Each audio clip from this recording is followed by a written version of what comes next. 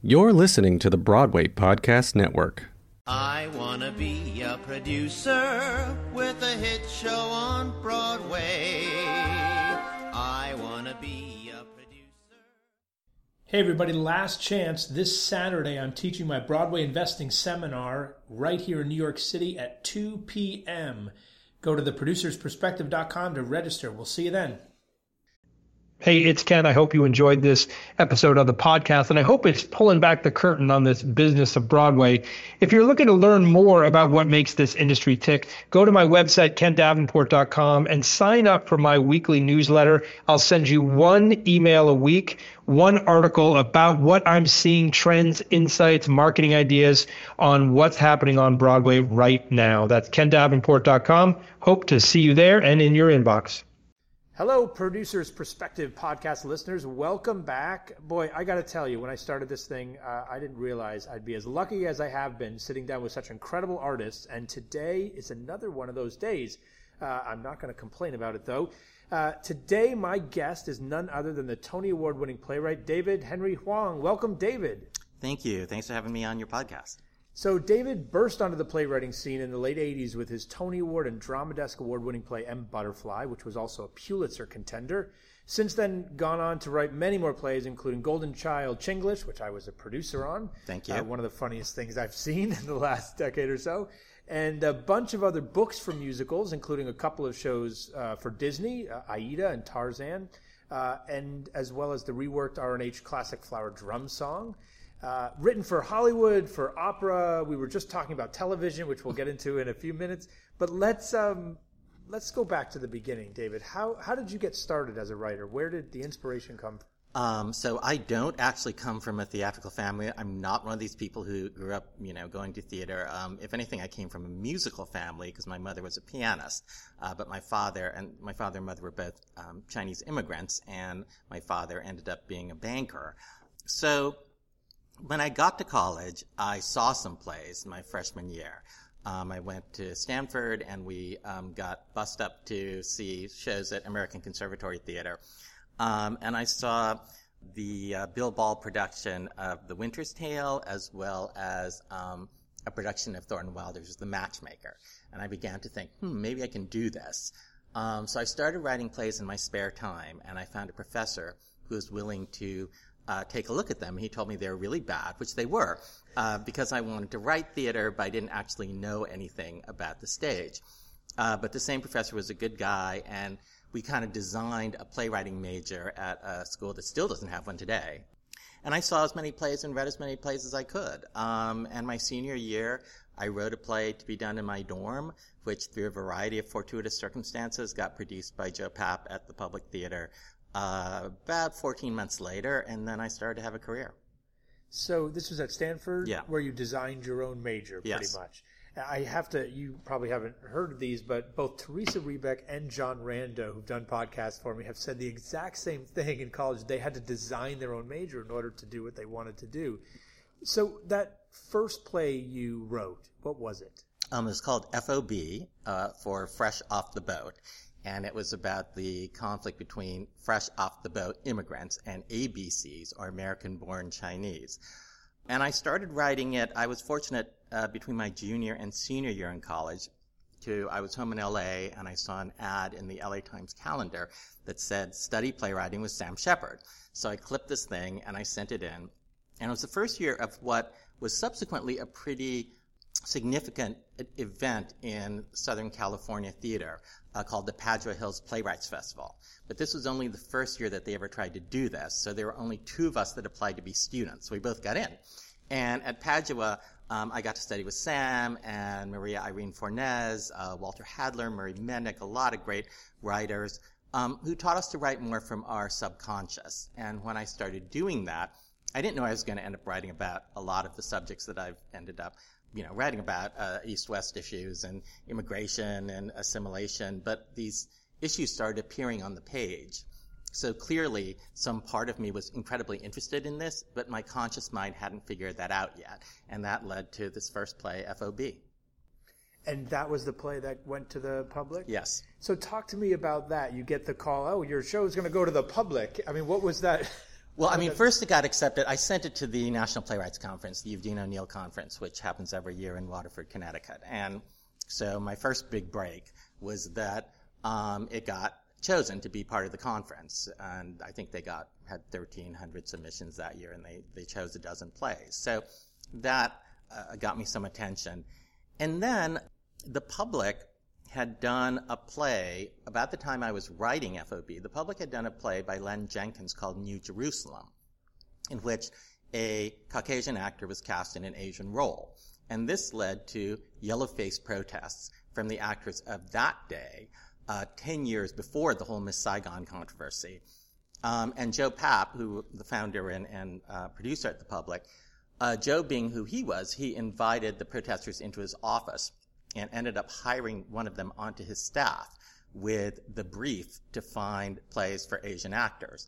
And it was just about that time that FOB came across his desk. So I've always considered myself the beneficiary of affirmative action, because that's really what affirmative action is. It's like someone sees a need and creates a program to try to address it. And I was the guy who was lucky enough to get to walk through that door and take advantage of that opportunity. And how was the play received?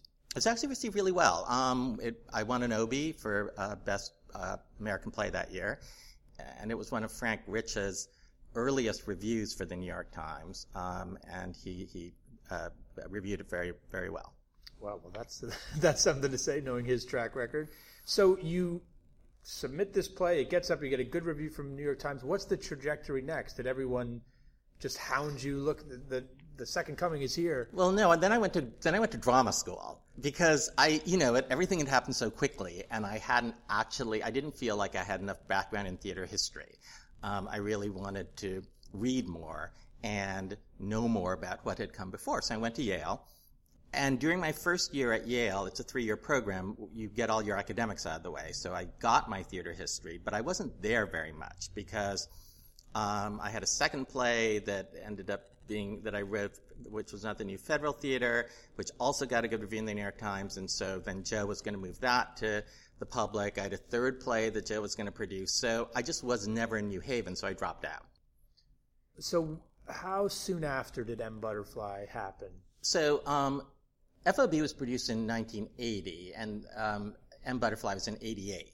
So I did 4 plays at the public and 1 play at Second Stage in the interim before having my first Broadway play, M. Butterfly. And talk to me about where the inspiration for M. Butterfly came from. I was at a cocktail party, and it's the sort of story one would hear at a cocktail party, and somebody said, have you heard about the French diplomat who had a 20-year affair with a Chinese actress who turned out to be, A, a spy, and B, a man in drag, or a transgender woman, as we would say nowadays. And the diplomat claimed that he never knew the true gender of his lover. And obviously I thought, well, that's really interesting. And I began thinking, I wanted to write something about it, but I originally thought of it as a musical. At the time, I was working with the producer Stuart Ostrow, who is probably best known for having produced 1776 and Pippin in its original productions. And Stuart and I were working on a musical which never actually happened. But I thought about doing M. Butterfly as a musical, and I wrote him a proposal. And I thought, what did this diplomat think that he'd found? And the answer came to me, he probably thought he'd found his version of Madame Butterfly. And at that point, the idea of dovetailing the events of the spy story and the plot of Madame Butterfly seemed like an interesting way to get at the material. So I wrote Stuart this proposal, and he supplied some early funding to help me do research, because this was, obviously pre-internet, and most of the information was in France. And then I'd never written a musical. I didn't know any composers. And I thought, I'm just going to write it as a play. So I wrote it as a play and sent it to Stuart sort of as a courtesy, not because he'd only done musicals up to that point. And Stuart decided he was going to produce the play on Broadway, and that's how we got started. So it goes on and is a big hit, and then we'll flash forward a little bit, since we're on the musical subject. Mm-hmm. You write musicals later on in your career. So how did that come about? Were you always interested in that form?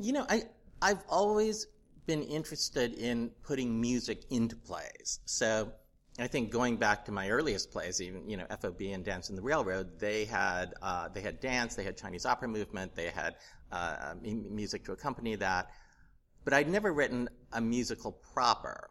After M. Butterfly, I started getting offers to write opera libretti. I mean, Philip Glass asked me first, and we did 2 together. And then I was one of the few people, living people who'd written on opera libretti, so I started getting offers for other libretti. But I didn't really think of working on a musical proper until the late 90s, and it wasn't to write a musical, it was to revise Flower Drum Song. I really wanted to, that was my goal. And Flower Drum Song was, is a Rodgers and Hammerstein musical, the only musical that's ever been written in Broadway history up until the current season and Allegiance. Prior to that, Flower Drum Song was the only musical about Asian Americans as opposed to Asians in Asia, which had ever been on Broadway. And it's sort of fallen into, off the face of the earth by the time you get to the late 90s. Some people felt it was stereotypical. Some people just felt it wasn't the best Hammerstein book, the book by Hammerstein and Fields. And Hammerstein was, had been diagnosed with the cancer that would eventually kill him during that period, so he wasn't around much. And a lot of people just felt it wasn't their best book. So, we had entered the era of revisicals by the time you get to the late 90s. So I asked the Rodgers and Hammerstein estate for permission to do a revisical. And they were incredibly gracious and supportive. And then I started working on that. And that took a long time because I thought that, this will be pretty easy because my collaborators are no longer around. Rodgers and Hammerstein are no longer around, so I can just do what I want. And what I learned was that it's actually quite the opposite. That because my creators were not around, they couldn't actually change anything. And then, the musical director David Chase talked about the DNA of songs. So the songs are created to do something. And when you have geniuses like R&H, they're created very well to do that thing. And you try to make the song do something it wasn't created to do. And it's, very difficult. The song will rebel against that. So it took me a long time, and I worked with Bobby Longbottom, who directed and choreographed the production, to learn about musical theater. And before that could get up, I got approached by Disney to come on as part of the rewriting team for Aida. So talk to me a little bit about the difference between writing a play and a musical. So now Aida, you are, of course, there's some source material there that you can base it on, but is there a different approach for you for a play versus a musical? I think that writing a book for a musical is actually quite humbling in the sense that when you write a play, you build a scaffolding dramatically, and you're building to the big monologue, or you're building to the big conflict, and then you get to write that big. When you're writing a musical, you build the scaffolding, but then you don't get to, you don't get to have the orgasm really. You hand the orgasm over to the lyricist and the composer. So I think, it's much more structural. It's much more about craft. And I think it's also tricky because, now that I've worked in a number of different forms, I feel like every form, there's somebody who's the primary creative artist, and the others people support that. So if it's a play, it's the playwright. If it's a movie, it's usually the director. In an opera, it's the composer. But in a musical, you kind of need to do a mind meld between, the book writer, the lyricist, the composer, the producer, the director. I mean, there's a lot of people who are really responsible for having the vision for the piece. And as a result, I think that's why so many musicals, for instance, are based on other source material, because it at least gives you something concrete for 4 or 5 artists to say together, okay, this is what we want to do. We want to adapt Gypsy Rose Lee's memoirs. And, as opposed to, we want to do a musical about, some sort of reincarnation or something. And it's not to say that there aren't. Certainly there are successful musicals that are original, but I think it's a lot harder. We were just talking before about writing for the television show you're working on right now, and I was going to ask you a question that we got cut off, and now I'll ask it here. Do you find that you write more for an actor in television or in film versus the stage? Do you find getting more feedback or voicing a specific actor? I mean, I've just finished my first season working on an episodic television show. I've been a writer-producer for season 2 of The Affair on Showtime. And So I'm still learning a lot about that form. But it is certainly true that, I mean, when you get a TV show, and particularly when the show is fortunate to run for a few seasons, you go into the process, you go into season 2 with the actors in place, but the story is not necessarily in place. And the characters, you have a set of characters that have been developed already. You might add new characters. Those characters obviously need to continue changing. But I think the actor ends up having a great deal more influence and input simply by virtue of the fact that they continue from season to season. And when you begin a new season, there are no scripts yet. So how long did it take you, for example, to write a first draft of M. Butterfly? Are you a fast writer? I'm a relatively fast writer. I think I've gotten a little slower as I've gotten older. But, I mean, the first draft of M. Butterfly probably took between 6 to 8 weeks. I thought about it a long time before I started writing, and like any script, it got rewritten a fair amount. But the first draft, yeah. So talk to me about your rewriting process. So, for example, 6 to 8 weeks, you get M. Butterfly. Mm-hmm. What percentage of it do you think changed from the end of the first draft to opening night on Broadway? There are, different plays require different amounts of rewriting. So I feel like sometimes say, you're trying to bake a cake, and sometimes they come out of the oven pretty much like a cake, and sometimes they don't.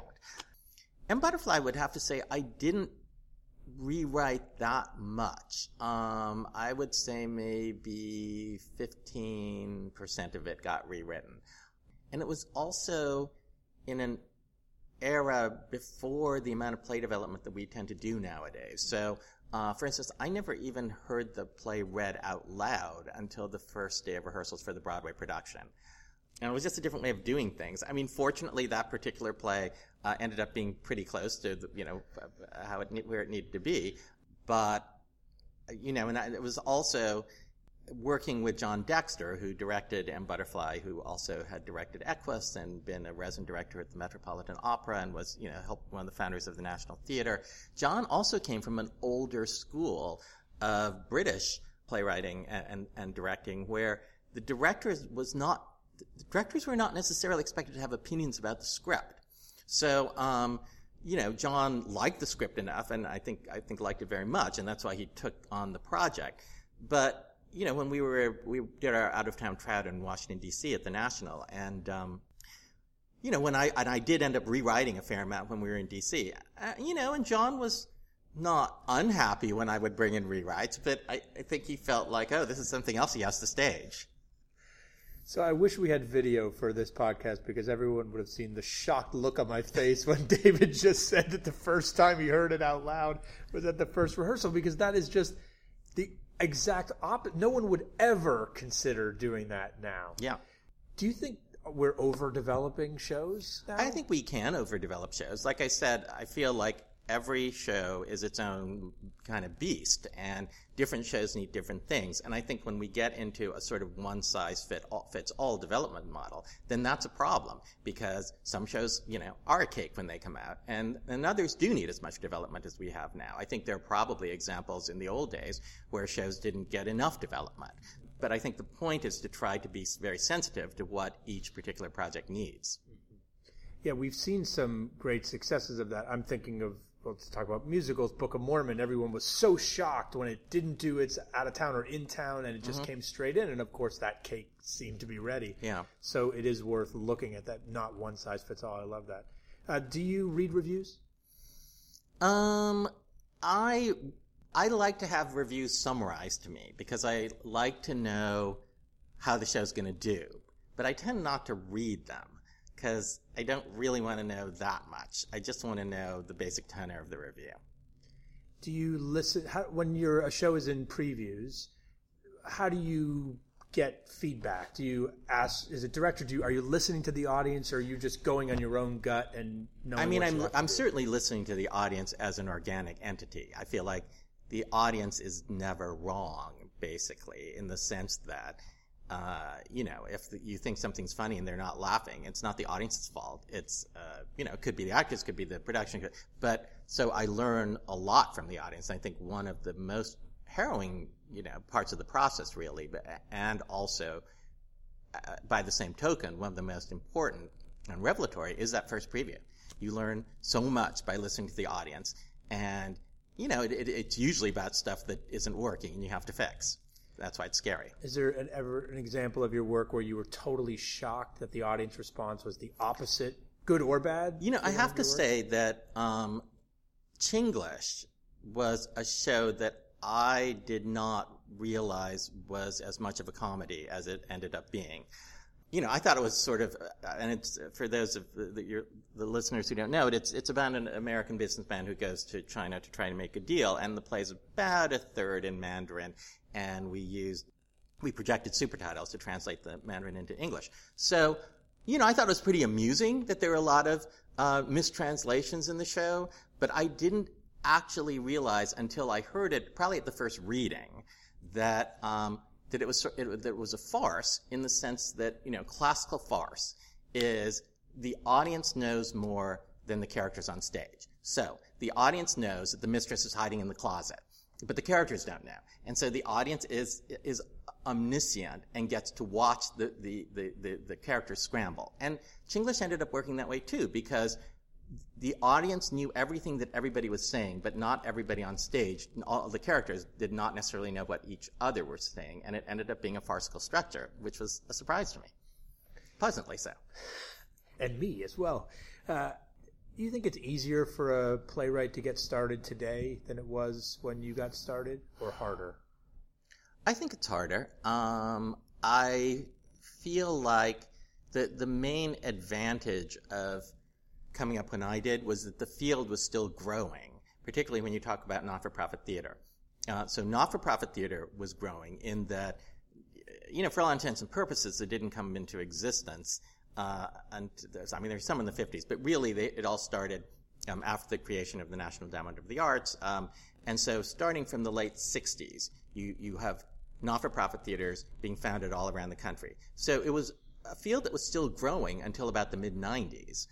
And similarly, Broadway, and this is, I think, pretty well documented in Michael Riedel's new book, Broadway was in big trouble in the 70s. And, Broadway started to grow in the 80s. And so if you were coming up during that period, you were dealing with a field that was growing where there were more opportunities. And now I think it's hard because there are a lot of people who want to do it, and Broadway certainly, and musicals in particular, are really hot and probably closer to the heart of American popular culture than they've been at any time since the 1950s. So that's all great, but a lot of people want to do it, and the number of opportunities are not necessarily getting larger, and then you still have kind of baby boomer playwrights like myself, sticking around and taking up slots. So I think it's hard for a young playwright. Any advice for those out there looking to get started? I've come to feel that you never know what is going to be commercial. And maybe producers do, but I don't. And I don't think artists necessarily have to know or really should know. If you look at M. Butterfly, nobody thought that was going to be a hit. And in fact, one of the co-producers tried to shut it down after we got bad reviews in Washington, D.C., and Stuart Ostro, the producer, had to mortgage his house to get us to New York, and we went into the Eugene O'Neill, and we had a tiny, we had, a few $1,000s of advance, and no money to even have an opening night party. And I think the cast, there's a betting pool about when the show was going to close. So no one expected that show to be a hit. In a way, that's a good thing, because I think it forces young writers, and writers of all ages really, to fall back on writing what you really believe. And that's that is just as likely to be successful as something that you calculate for commercial gain. But if you write something that explores the questions you need to ask yourself as an artist, and you make the discoveries that you need to make as an artist, then you've already won, no matter what happens to the play. And then success is the icing on the cake. But success shouldn't be the cake. Success has to be the icing. My shock face number 2 for me when I hear there was no opening night party for M. Butterfly on Broadway. No. There's no money. You've had many parties on M. Butterfly since then, yes, I would hope. Fortunately, that's one of those Broadway stories that all worked out. And maybe coming back? Do we hear rumors? We are sort of in discussions. It's about, that period of time. It was originally done in '88, and so I think it's due for a revival. So you were born here, even though your parents were Yes. Chinese immigrants. Obviously, that's had a big influence on your work subconsciously, I guess, to start. And now, consciously, as soon as I started writing one. How do you think we're doing with diversity on Broadway and in theater in general in this country? Well, there's people talk about, for instance, the fact that last season was one of the least diverse in recent years, and the current season is one of the most diverse in recent years. So it's difficult to say whether there are patterns that are happening or not. I feel that Broadway, at least at this point, and theater in general, at least has the desire to become more diverse, and if not, it's not even really a social justice issue. It's a question at this point of changing demographics and markets. And everybody knows that by 2040, people of color are going to be a majority in this country. And every industry in America is trying to prepare for that and reach out to all this new purchasing power. I think Broadway also wants to do that. I don't feel that we've quite figured out how to do it yet. Hamilton is a step certainly in a great direction. And I love that show. But in general, I don't know that we have figured out how to make diverse audiences feel welcome in the theater. Sometimes people talk about ticket price, and I think ticket price is certainly a huge issue in the theater in general. But it overlaps, but it's not the same as the diversity issue because, our tickets are no more expensive than tickets to see, Beyonce and Jay-Z, but their audiences look much more like America than ours. So I believe that when audiences feel welcome, they will buy tickets. And, as an Asian American, Asians certainly have, in general, a fair amount of purchasing power, and yet are not particularly well represented in Broadway audiences. So I still think we have a lot of work to do. And it, to me, relates to diversifying content and diversifying who we cast, because everybody wants to see themselves on stage. Right. You make an excellent point there that I've talked about a bunch, which is diversifying of the content. And you're a perfect example of this. You are an Asian American and you write a number of plays dealing with those issues and therefore need actors that are Asian or Asian American. So it seems to me that the way to get more diversity on the stages is to get more diverse playwrights and more content creators. I think so. And, and also to cast things with a wide range of actors, that you don't have to assume that a character whose race isn't specified needs to be cast with a Caucasian actor. Okay, so my last question, which we call my genie question, inspired by the genie from Aladdin. I want you to imagine for a moment that the genie comes to you and says, David, you've done such a wonderful job since you started writing plays and creating that major at Stanford to today, and I want to thank you for that by granting you one wish. What's the one thing that drives you so crazy about Broadway? That makes you angry? You're a very even-tempered, nice guy. What makes you mad, keeps you up at night, that you would want this genie to change with a snap of his fingers or a wave of his wand? I think it is this issue of diversity. That has been something that has motivated me since I was a kid, in the sense that I remember, when I was 12 or 13, if I knew that there was going to be an Asian character in a movie or a TV show, I would go out of my way not to watch it, because given the way that Asians were portrayed in those days, I knew, just sort of intuitively sensed that it would make me feel bad. And so therefore it's somewhat not surprising that I've ended up consciously or unconsciously writing about some of the things that I have. And I think diversity on Broadway is a huge issue for the future of Broadway and for the future of the theater. We need to be able to reach out to varied audiences, and that includes economic diversity. How do we create a situation where the ticket prices are not beyond the reach of middle-class people, tourists, New Yorkers? So that's what I would ask the genie to fix. If there was one specific thing you think we could do, Broadway, to make this better, more welcoming to the audience? You mentioned earlier that ticket prices, sure, every ticket price could be cheaper for everyone. Yeah. So putting ticket prices aside, what's the one thing we could do on Broadway to make it more welcoming for a more diverse audience? I think whether through the choice of material or through casting, the diversity of actors on stage represented the diversity of America. I think that would be a huge step in the right direction. Terrific answer. Thank you so much for spending I know your very busy schedule, carving a little time out for us. We got to get you back to that TV show.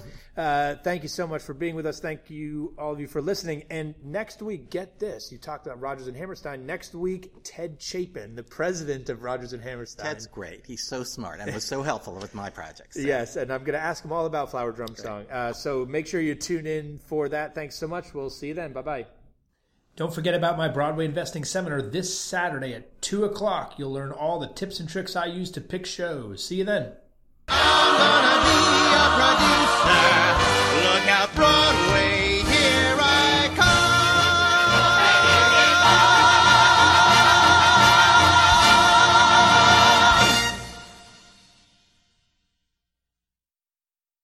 Hey, it's Leslie Odom Jr. here on the Broadway Podcast Network to tell you about the Rise Theater Directory, a program of Maestro Music. Rise is a national online resource designed to connect and empower backstage and administrative and creative theater professionals from underrepresented backgrounds.